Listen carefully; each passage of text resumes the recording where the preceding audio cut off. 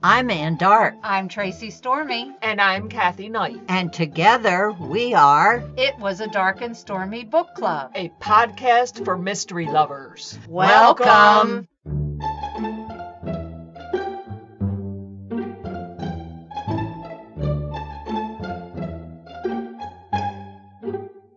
If you enjoy our show, please consider contributing to the Dark and Stormy Patreon. By becoming a patron, you will help us create better and quality content. There are also benefits to becoming a patron, such as exclusive content and Dark and Stormy merchandise. Become a supporter at patreon.com/darkandstormybc. Check our website for the link. We appreciate any and all contributions. Thank you. Hello and welcome to the 86th episode of It Was a Dark and Stormy Book Club. Today we have an interview from the beautiful state of Hawaii with Robert McCall. But first, we're going to tell you about our experience at Halloween this year. We were invited to attend a book festival for paranormal, spooky, steampunk, urban fantasy, and mystery book festival. We had a blast.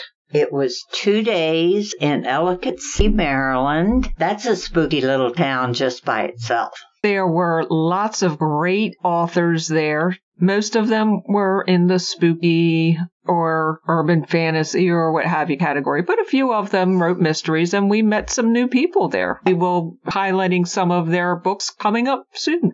We went to a fascinating talk about the witch history in the state of Maryland. And it was fascinating. It was really good. And Kathy and I went to a haunted house and opted chicken out. I didn't chicken out. It's just not my thing. So I didn't go.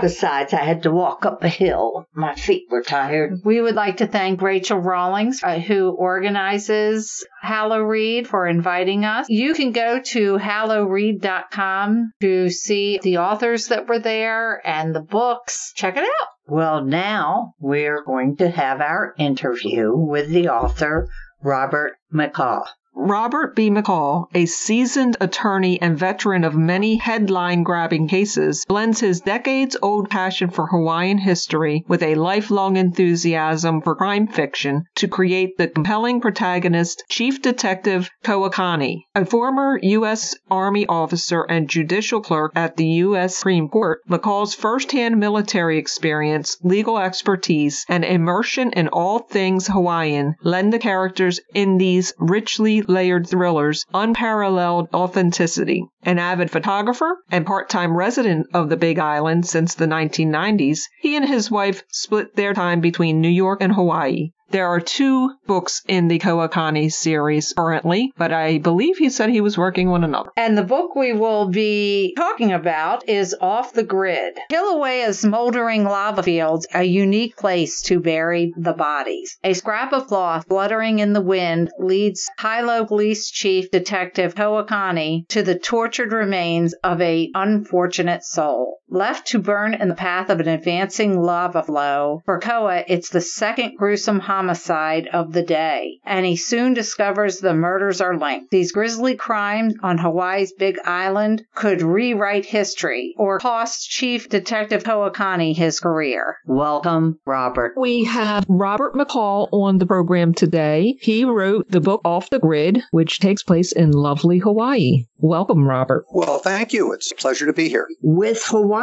being the most recent state to join the U.S. in 1959 and having been a native kingdom before that, is the practice of law substantially different there from the rest of the U.S.? Actually, a very interesting question. Basically, the practice of law, criminal law, and civil law is similar to that in most other states, with one large exception. There's a set of separate organizations, laws, and procedures in Hawaii for Native Hawaiians. It's run largely through a governmental office called the Office of Hawaiian Affairs. And just to give you one example, it controls large swaths of land and creates housing for Native Hawaiians at nominal costs. And it does a bunch of other things as well, largely focused on Native Hawaiian community. But with that exception, and obviously with the same kind of variation that you see from state to state, practice of law is very much the same out there as it is here. That's very good that the Native Hawaiians are recognized and taken into account. Yes, as you probably know, there's a sovereignty movement in Hawaii that stems from the fact that the United States expropriated the islands in 1893. That sovereignty movement has some political effect in Hawaii, but it's pretty firmly one of the states at this point. There's some sort of analogy that you could make between the Native Hawaiian rules and those applicable to Indian reservations, although there's no formal treaty with Hawaii. Well, you talk about the Hawaiian past and history, and you live part-time there, so I assume that you're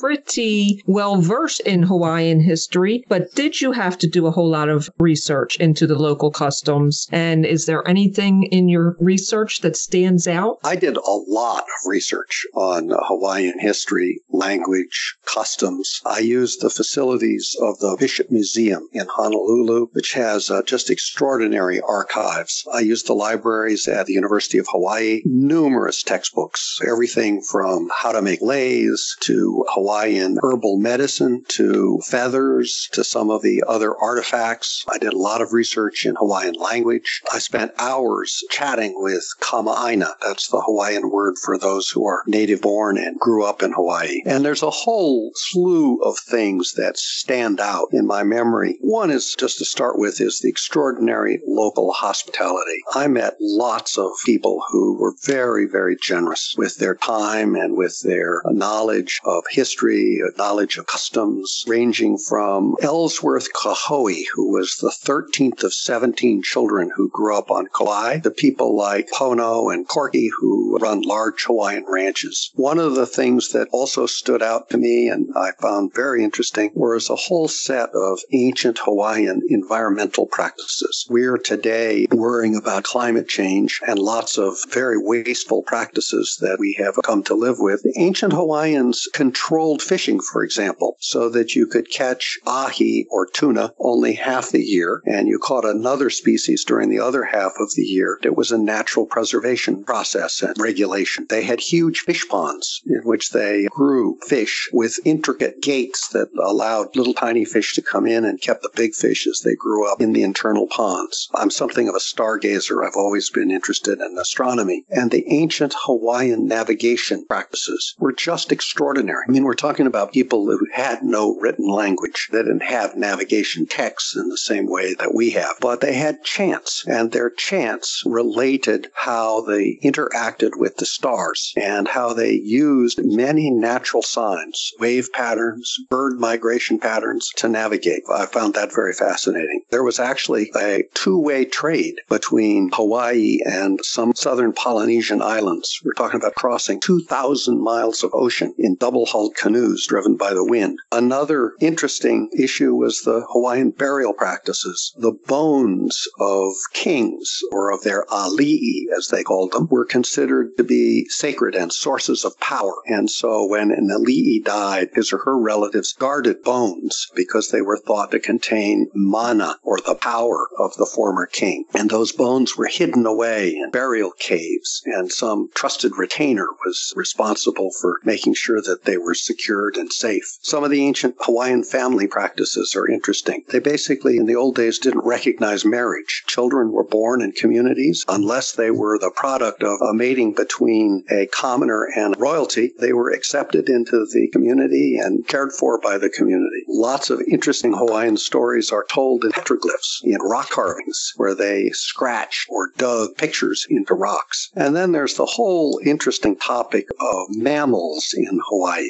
The only indigenous mammal was a bat. All of the other mammals on the Hawaiian Islands were brought there by people, either the early Polynesians, who brought largely pigs, who became wild, actually are a pest on the island today, and then early missionaries who brought cattle. And at one time, cattle roamed wild on the island before they were rounded up, and King Kamehameha gave large tracts of land to some of the ranches that still exist on Hawaii. One of the things that very few people know is that some of the largest cattle ranches in the United States are on the island of Hawaii. Oh, really? Yes, interesting. Those are a few of the topics that stand out in my mind. Are there real conclaves, quote unquote, quote-unquote off the grid in Hawaii, or is that all fiction? It's an interesting question, and I'd quarrel just a little bit with the question, because most of my experience with people off the grid, and they are real in Hawaii, were individual people who lived off the grid. There are some communities, but it's generally more individuals than whole communities. And you have to understand that with solar power and water wells, some of those people who live off the grid are quite affluent. Others are not. And I've met and dealt with a bunch of off-the-gridders, as you might call them. Indeed, the victims in Off the Grid are modeled upon and extrapolated from real people whom I met when my wife and I commissioned a silk painting and were invited to this largely off-the-grid house, which has some resemblance with a good deal of literary license to the home that we visited. Yes, it's a real phenomenon there. As Koa Akane was investigating the case, the CIA and the DIA interference in the case was disturbing. Not surprising, but disturbing. If they had succeeded in taking over the case, would Koa have had any recourse? The CIA, I think, would not have been too much of a problem. Remember that the CIA has no legal authority to interfere in domestic matters. I'm not saying it never has. I'm just saying it doesn't have any legal authority to do that. Similarly, it would be pretty far out of the Defense Intelligence Agency's jurisdiction to interfere with local law enforcement. The real problem for Koa in the book is that those two agencies, and particularly the DIA, was pressuring the chief of police to curtail the investigation, and he was succumbing to the pressure. He was trying to, really at the behest of the DIA, stop the investigation. As you know, if you've read the book, Koa is pretty persistent and had some considerable skills at manipulating the system so that he outsmarted them in the end. Yes, he did. What are your plans for him in the future? Is he going to get married? It's really interesting. I did a book talk recently, and there was a publisher who was in the audience. At the question and answer period, he said, "I hope you're not going to kill off Nalani," who is Koa's girlfriend, who's actually plays an important role in several of the stories. And I assure you, Nalani is around to stay. The next big story is Fire and Vengeance, which Ocean View will publish in July 2020. And it's a story with many of the same characters, although like my first book, in Off the Grid, they're completely independent stories. You don't have to read them in any particular order. This one, you're going to find out a lot more about Koa Akane's brother, who is his younger brother, who was convicted of multiple crimes at the beginning of the story, is incarcerated and plays a significant role in the pretty wild plot involving a volcanic eruption under an elementary school. That's the next big Koa Akane story. So it sounds like he's going to be ongoing as long as we can Keep him going. Keep him going. For an author, it's a question of what do the readers want? So far, both with Death of a Messenger and this book, Off the Grid, I've gotten really quite wonderful reviews and wonderful responses from readers. As an author, you hope that continues. The real question is finding the kinds of stories and the kind of background. If you've read Off the Grid, you know that Hawaii is almost a character in the book. Yes, it is. When I'm reading other authors' fiction, I love the background story, whether it's somebody like Jane Harper, who writes about the outback in Australia, or Greg Isles, who writes about Mississippi and the various racial and other issues in Mississippi, or some of the authors who write stories about the English countryside. I love that background. It was really fun for me to create and use and explain the Hawaiian background, and I hope readers enjoy it the same way that I enjoy reading about other places. It's almost like getting to go on a trip. It is, and I have to say, my husband's biggest bucket list wishes is to go to Hawaii. Having read this book, it really puts that urge to go visit there. Not just Hawaii as a character, the lava fields themselves was character in its own right. That's true. What's happened in Hawaii since I wrote Off the Grid makes the lava fields even more interesting. As you may know, in May 2018, the Kilauea crater began to empty, and the lava began to flow down in the rift zone and did a huge amount of damage. I think it destroyed something like 700 homes and created a lot of new land. So there's lots of new opportunities to use the violence of Hawaii's geography as a character in the story. It was interesting about that community that the volcano destroyed overnight. Royal Garden. I have visited Royal Gardens. It's a very strange place because you see these sections of dirt road or gravel road that go from one bank of lava to another bank of lava. It makes you wonder what was ever there before. Or there's other places where there's a stop sign just sticks out of this black rock. And there are people who are still living there, kind of refusing to give up the ghost on their community. Actually, there's an interesting story there. It actually took a fairly long time, almost a decade, for the volcano to destroy all of the homes there. But for several years, there was one house that was still standing. The owner of the house, I think his name was Jack, rented out nights at the house. If you were well-heeled and could fly in by helicopter from one of the resorts, you could spend the night in this totally isolated lava field. Wow. Well, there's always some way to make a buck, right?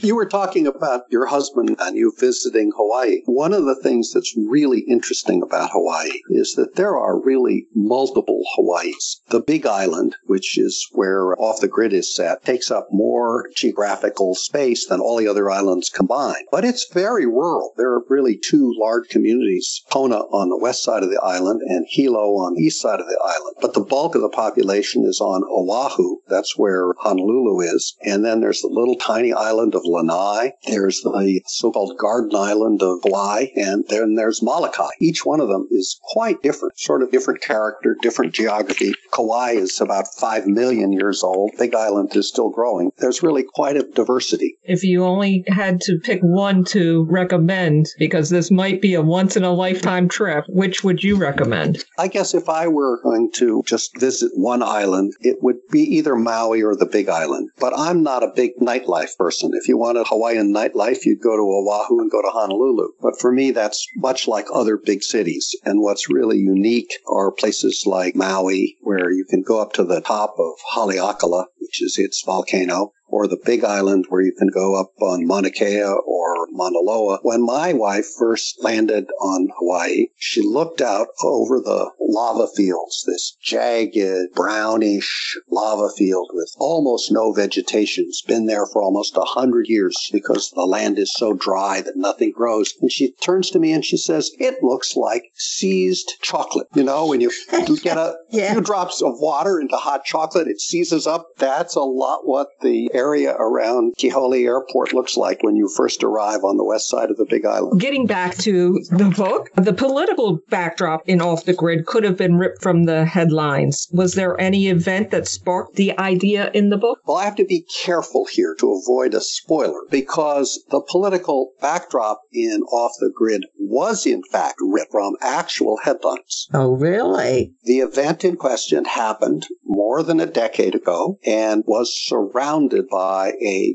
real life mystery with international ramifications as to why it happened, who caused it, what was the background for it. Did cause an international incident. And I was fascinated by it at the time. I read everything I could find, domestically and internationally, and no one came up with a satisfactory explanation for what actually happened or why. So I took this actual event, described it in detail in the book, accurately from press stories. I created my own explanation for it. Maybe that's what's really happened. Maybe it's not. But stranger things have happened in life. Well, it could very possibly have happened that way. It would not surprise me. I'll put it to you that way. The book was very, very well written. Thank you. It was excellent. Now, you told us about Fire and Vengeance. Do you have any new books or events coming up that you'd like our listeners to know about? Well, in addition to Fire and Vengeance, which will be published by Ocean View in July 2020, in December 2020, Ocean View is also going to publish a reissue, the first book called Death of a Messenger. And I'm at work on 2 other books at the moment. They're not sufficiently advanced so that I want to reveal any of the plots, but I love writing. I love writing about Hawaii. I'm sure you haven't heard the end of Connie. Now, when Fire and Vengeance is put out, would you send us an arc so we can read it and maybe have you back on the show? I would love to do that. In fact, I think the arc is going to be available sometime late next month, and so I will make sure you get one. Oh, wonderful. We will look forward to talking to you about that. This was an excellent book. I can't wait to read the next installment.